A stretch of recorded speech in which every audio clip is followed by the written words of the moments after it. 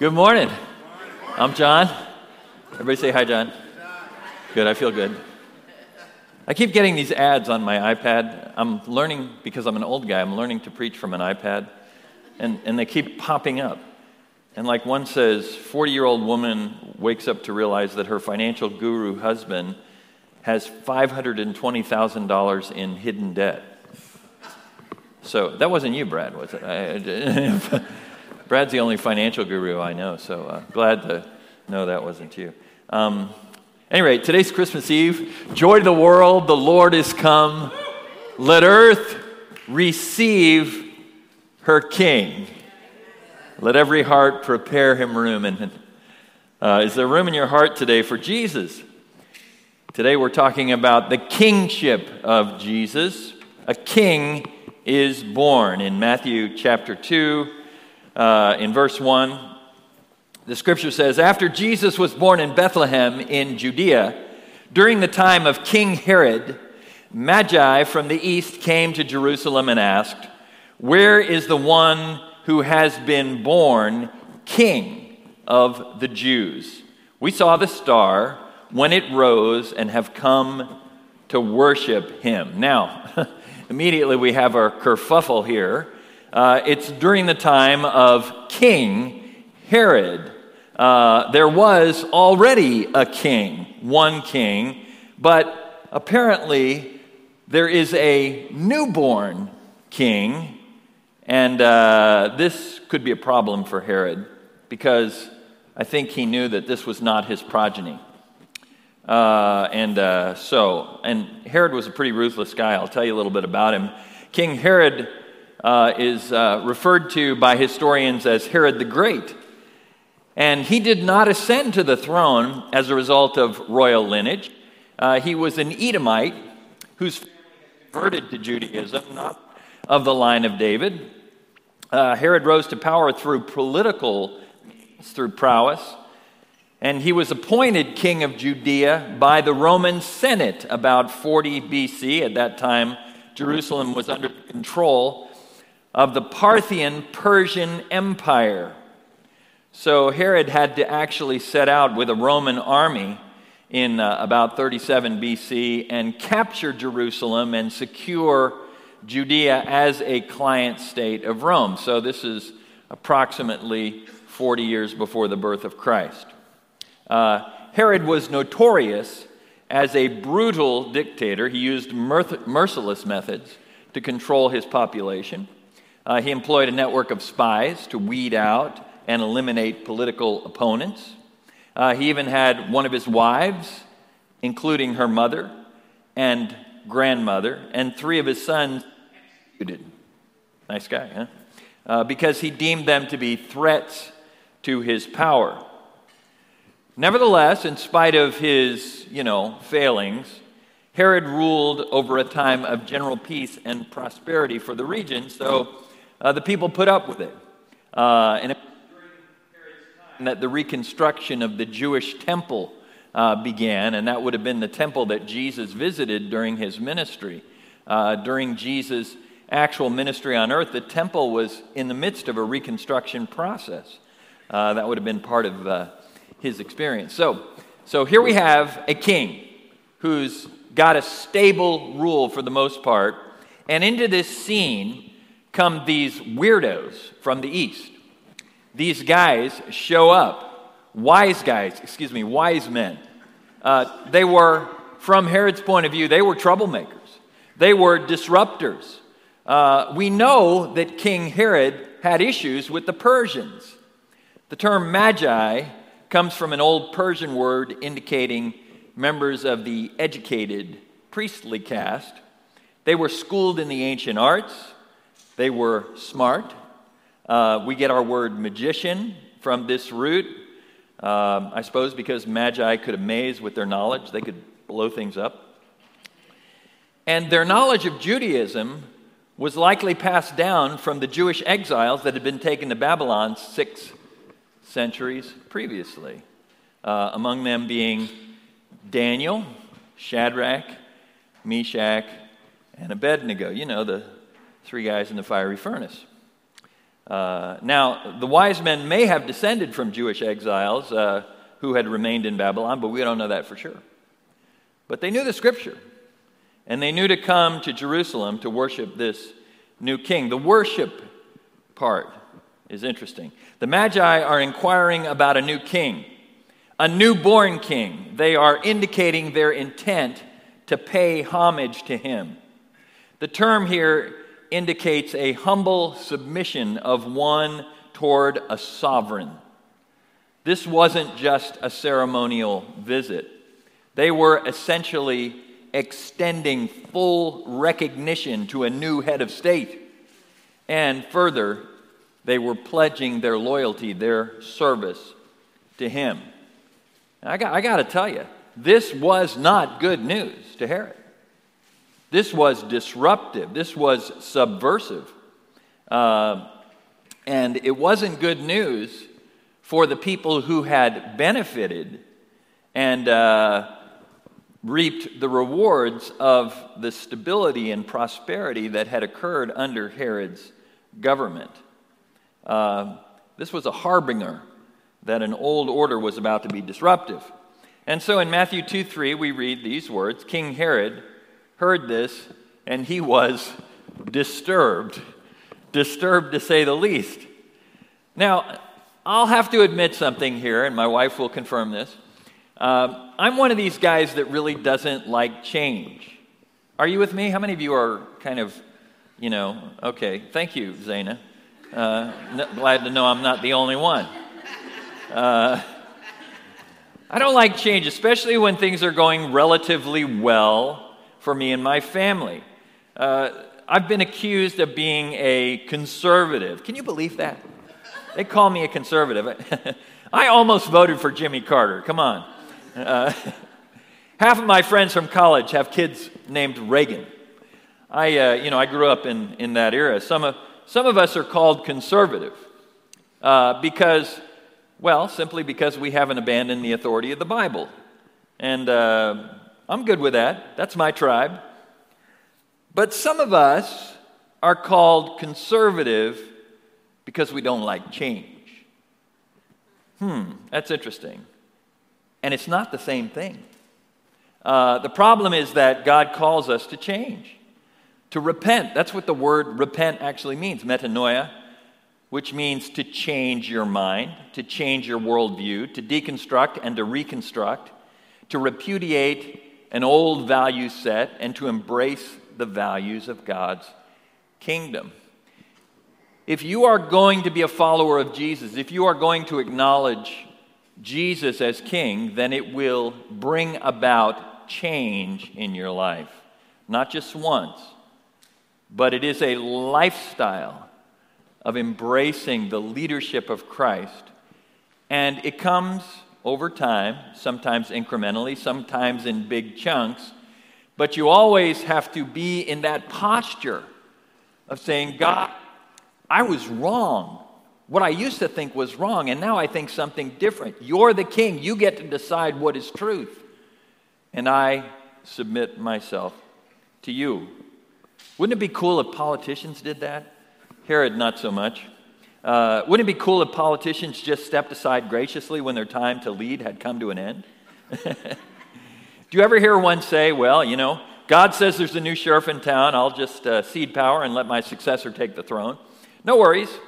Can I have a pension? Pension would be good. Well, Herod, like I suppose many politicians, didn't take that route. He was going to hang on to power. He was going to hang on with an iron grip as long as he possibly could.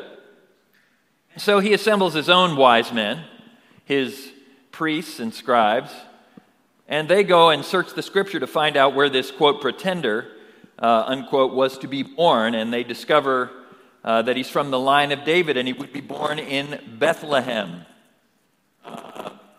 Now, consider this. The line of David had been muddling around out there for centuries without actually ruling practically. And so they were there, and they were something to contend with. But I suppose Herod was thinking at this moment it wasn't going to resurge on his watch. Herod's men find the prophecy from the prophet Micah. In Micah, we read these words, "But you, Bethlehem Ephratah, who are small among the clans of Judah, out of you will come forth for me one to be ruler over Israel." Micah 5, chapter 5, verse 2. So Herod sends them to Bethlehem. And he asks them to report back once they've found the child so that he could come and pay homage too. That's what he said. Herod, of course, was lying. He had no intention of worshiping the child. He intended to kill the child. Indeed, that's exactly what he tried to do. He tried to ensure the death of the child by the most brutal means you can imagine, by arranging to kill all of the children born in the region for the last couple of years, a time that he had chosen because it was within the time that the wise men said they had seen the star. Now, Herod was a very ruthless man. Some persons are so arrogant and presumptuous, they think they can abrogate the Word of God by their actions. They think they can countermand what God says by their own choices, their own actions. Others, more subtly, others just twist the Word of God to endorse their own self-interest. But it's the same thing. Neither is worshiping God. Neither is worshiping God. You can deny the Word, you can twist the Word, but that's not worship. Worship is yielding power. And we hate that. That's the thing we love. That's the thing that drives us. In fact, there's a whole philosophy built around it. Power to determine my own destiny, power to make my own choices. Yielding authority, yielding privilege, that's what it means to worship the king. So, back to our story. The Magi, they hurry off to Bethlehem, and on their way, they once again see the star, and the star leads them straight to the house where Jesus was. And they bowed down and they worshiped the child. In Matthew 2, verse 11, we read, "On coming to the house, they saw the child with his mother Mary, and they bowed down and worshiped him. And they opened their treasures and presented him with gifts of gold and frankincense and myrrh." There were 3 gifts. Today we're looking at gold. You all have a piece of gold near you on the chair. Everybody grab your gold, hold it up. It appears that some of you have eaten your gold. Oh, well. Now, you can eat it, it's fine. With the science of alchemy, we can actually turn gold into chocolate, which is what we've done. Because of its scarcity and great value, gold was associated in particular with royalty. According to 1 Kings 10, the Queen of Sheba had brought gold in great abundance as a gift to King Solomon. By bringing gold, the wise men were affirming that they considered Jesus to be a true king. Providentially, the gold would come in handy in funding the family's hastily arranged trip to Egypt, where they would live as refugees until Herod died. Herod was trying to kill this baby boy. Now, today, again, we're considering what does it mean to worship Jesus as king? What does it mean to worship him as king? I want to give you just a couple of, 4 points. First, it means to recognize that Jesus is the rightful king of Israel. I want you to think about the words that the angel who visited Mary spoke when he announced to that young virgin that she would bear a son. In Luke chapter 1, verse 30, we find these words, "But the angel said to her, 'Do not be afraid.'" Angels say that a lot. Angels must be scary. They say that a lot. Do not be afraid, Mary. You have found favor with God. Now, that's an interesting thing to say to a 16 or 18-year-old or however old she was. We don't know. An interesting thing for her to say when she's getting ready to go through quite an ordeal. You know, she's submitting herself to God, but that didn't mean life was going to be easy. She was going to go through a mess. And yet, the scripture says that she was blessed. She had found favor with God. Just because life is tough for you doesn't mean you don't have God's favor. Amen. Amen. Somebody say amen. Amen. And so the angel goes on, you will conceive and give birth to a son, and you are to call him Jesus. And let's consider who this Jesus is. He will be great and will be called the Son of the Most High. The Lord God will give him the throne of his father David. That's the line of David. And he will reign over Jacob's descendants. Jacob, that's the grandson of Abraham. That's the one whose name was called Israel.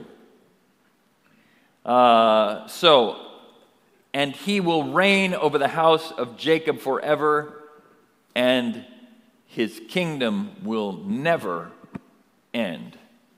This is what was said to Mary.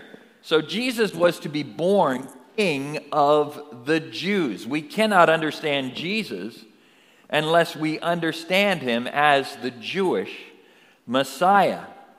The story of Jesus doesn't begin in Bethlehem. It begins in Mesopotamia, where God calls Abraham to go to a land God would show him, and God promised to give to Abraham the land and that his descendants would be as the stars in the sky and as the sands of the sea, and that through his seed, through Abraham's seed, all of the people of the world would be blessed.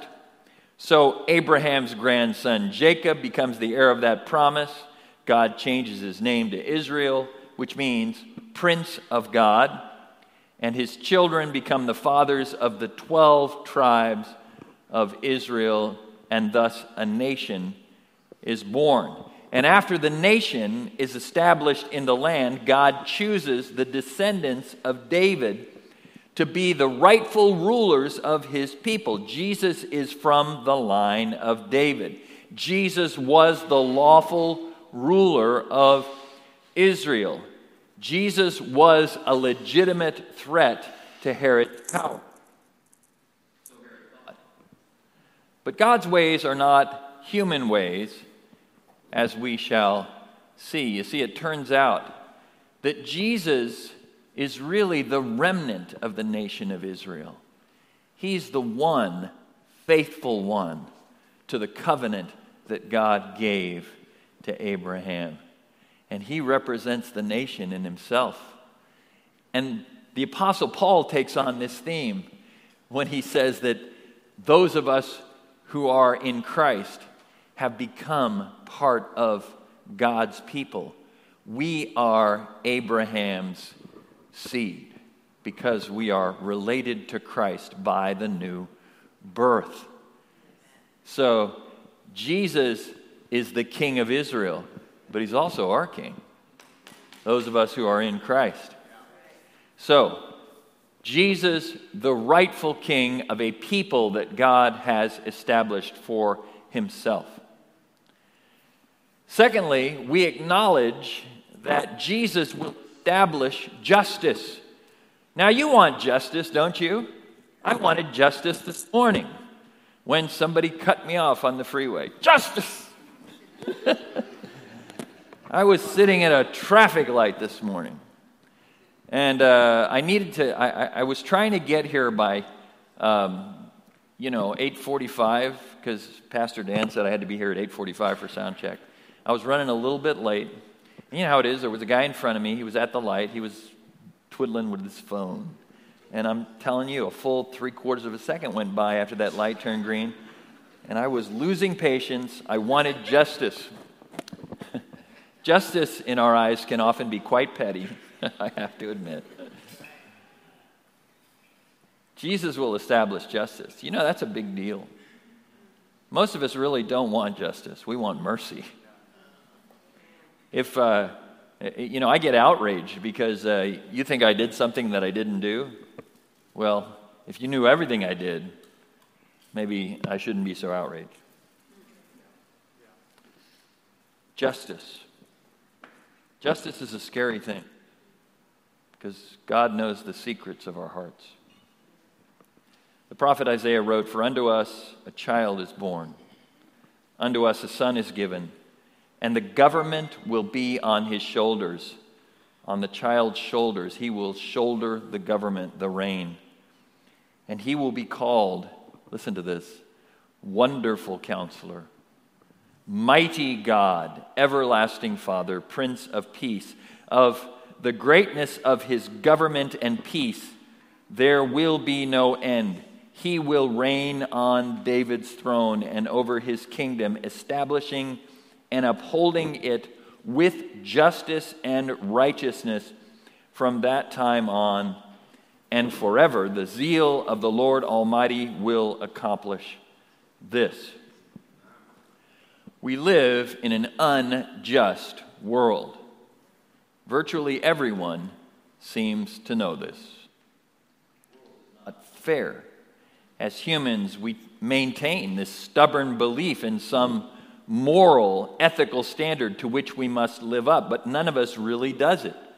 The Greeks called it the logos, or the divine reason.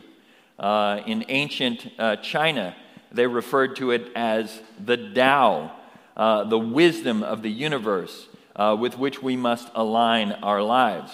It seems that every culture has devised some notion of a transcendent order, an idyllic vision towards which we must strive in order to attain to justice. But the human vision is very cloudy, is it not? We disagree. We don't all agree on the right definition of justice. Cultures have competing narratives. There are colonizers and decolonizers, each trying to carve out their own slice of Eden. Pardon the reference to the church. Each driven by a passionate sense of entitlement. Are we that different? We are all colonizers at some point, driven from a garden to which we cannot return. We're all refugees at some point, seeking a home where we can live in peace. You know, as the saying goes, we're all Los Angelinos. We all came from somewhere. Okay, you guys are too young. So we grope around in darkness and fear, crying out for justice, but not really quite sure what it looks like. You know, we cry, no justice, no peace. But I got to tell you something, there will be no justice and no peace until the people of the world bow down and every tongue confess that Jesus Christ is Lord to the glory of God the Father. Until he rules the world with truth and grace and makes the nations prove the glory of his righteousness and the wonders of his love, there will not be justice. No humanly devised government will ever bring forth the perfect justice of God. These are temporary institutions. Certainly they are ordained by God to restrain evil for a season, through threats of violence, which would be unnecessary in a just kingdom ruled by God, and enticements of prosperity, which also would be unnecessary in a just kingdom ruled by God. And these threats and enticements are enough to keep self-serving human beings from descending into total chaos and destruction. So governments are useful, but governments shall never bring about the kingdom of God. Nation shall rise against nation. Jesus said this for a fact. It will continue until the Lord comes. No nation has a guaranteed future. America is not the new Israel. America is Babylon, and we live as exiles in this world, which the Bible metaphorically refers to as Babylon. And according to the Apostle Peter, we are citizens of a new country, of a kingdom that is eternal. And we are aliens and strangers in this world, and that's why you need to read your Bible, because that's what it teaches. And the kingdom of God is manifest through the church. Wait a second, where'd that come from? Okay, let me give you my point here. Remember when Jesus asked his disciples, "Whom do the people say that I am?" And they answered, well, some say John the Baptist, others Elijah, and others the prophet. He asked them, "Who do you say that I am?" And Simon Peter, he was the one to blurt out. He said, "You are the Christ, the Son of the living God." Peter's answer was crystal clear. He identified Jesus as the Messiah. The word means anointed one, the rightful king of Israel. Peter was right. But he didn't understand the whole picture. Peter thought Jesus had come to reestablish a nation. But Jesus had a bigger picture in mind. And Jesus answered him, "Blessed are you, Simon Bar-Jonah, for flesh and blood has not revealed this to you, but my Father who is in heaven. And I tell you, you are Peter." Something wrong?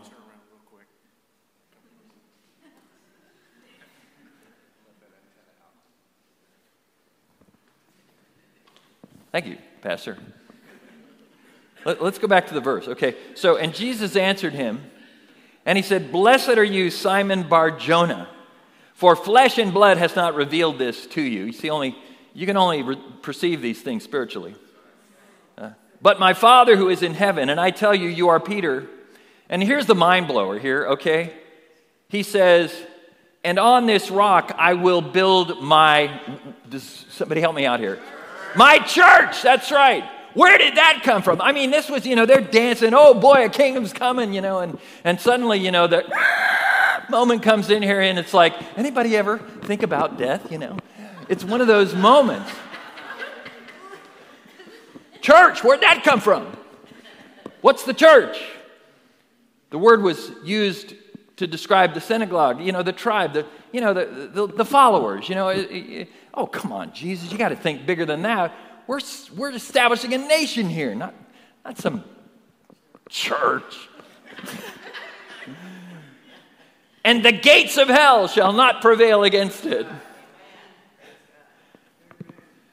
Wow. This is one of those moments. The church, the ecclesia. What is that? That's the fellowship. That's the community.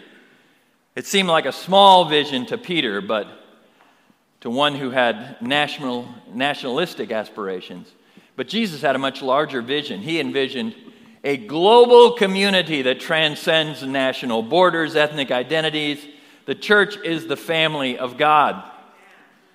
We together are a family of God, a global family of God, joined under the lordship, the kingship of Jesus Christ, our loyalty being to Christ himself. Wherever Jesus was, the kingdom of God was present. Wherever God's people bow down and proclaim Jesus as Lord, the kingdom of God is manifest. Jesus said, and here's another one of those moments, he said, "My kingdom is not of this world," meaning my kingdom does not arise from the systems, from the institutions of this world. He says, "My kingdom is not of this world. If it were, my servants would fight to prevent my arrest." They didn't. Unfortunately for us, too many of God's people would rather fight for the privileges of the kingdom than to bow down to the king. And that's truth. And we must beware of that spirit. The Father has called us to submit to the authority of Christ. Did you know that it was during the Christmas season that my family came to Christ? I was 12 years old, and it was Christmas, and my father and my mother and I were together, and we hadn't been to church in a long time. And my grandmother came to visit. Granny was a deeply devout woman, and she insisted that we take her to church. So we took her to church.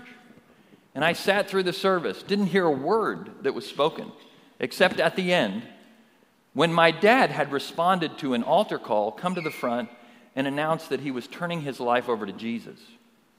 And I look up and I hear my dad's name. You know, it's crazy. I'm like, oh my goodness. And so the next evening, it was a Monday evening, what happened? The pastor came to our house, and he explained to us what it meant to be a Christian. And so during the Christmas season, we came to Christ. We came to Christ. I was baptized, and our family submitted to the authority of Christ, and our family was transformed. My dad had been a heavy drinker. He'd been abusive. He was changed, and our family was changed. And I've been in church ever since. A lot of times. He calls us to submit to his authority. That's what it means to acknowledge him as Lord. In Romans 10:9, the Apostle Paul said, if you confess with your mouth Jesus is Lord and believe in your heart that God raised him from the dead, you will be saved. Have you ever studied the life and teachings of Jesus? Jesus had an ethic. Did you know that? That's why you need to read the Bible and read the Gospels. He taught us how to treat our enemies. He taught us how to treat our abusers. Jesus had a sexual ethic about marriage and divorce and gender. I'm so grieved when I see families torn apart by selfishness, hearts left in pieces by those who walk away from intimate relationships. I want Jesus to heal the families and heal the nations. There's so much strife and anxiety and anger in this world. And it's not just among the nations, it's in our own families. Jesus had an ethic of generosity. This is why you need to read the Bible, read the Gospels. Jesus was there at creation. He knows the kinds of behaviors that contribute to human flourishing, as well as those that rip out our own hearts and destroy us emotionally, physically, and spiritually, things that victimize ourselves and our neighbors. And he calls us to be servants. That's the ethics of Jesus. He wrote to the Philippians, and I paraphrase, don't be selfish or conceited, but humbly think of others as more important than yourselves. Look out for other people's interests, not just your own. Take on the attitude of Jesus, who was God, but emptied himself of his divine privilege and became a servant. And he humbled himself and became obedient. We hate that word. Jesus became obedient to the point of death, even death on a cross. And I want you to know that that whole section is introduced by the words, have this mind in you. Follow this example. This is the way. This is the way of Jesus. Yet we think we know better, but we don't. If you want to receive the Savior, you have to receive him as King. And you must accept that he will bring about justice and all that implies. Now here's the good news, and I close with this. As many as received him, the Apostle John said, even to those who believe on his name, as many as received him, to them he gave the privilege to become sons of God. Sons of God. We come bowing down to worship. We are received as sons and daughters by a Father who is delighted to receive us into his presence. He is waiting for you. He is waiting for you. I want everyone to bow your head for just one moment. Have you received the King? Have you acknowledged that He is Lord? That He gets to define what is just, what is true, what is righteous? And we must submit to Him. Let earth receive her King. Let each one in your heart today receive Him as King. Are you receiving Jesus as your King today? If you're receiving Jesus as King for the first time today, just take a moment, lift your hand just to the Father to say, Jesus, today I acknowledge you are my King. You are my King. You are my King. Amen. Amen.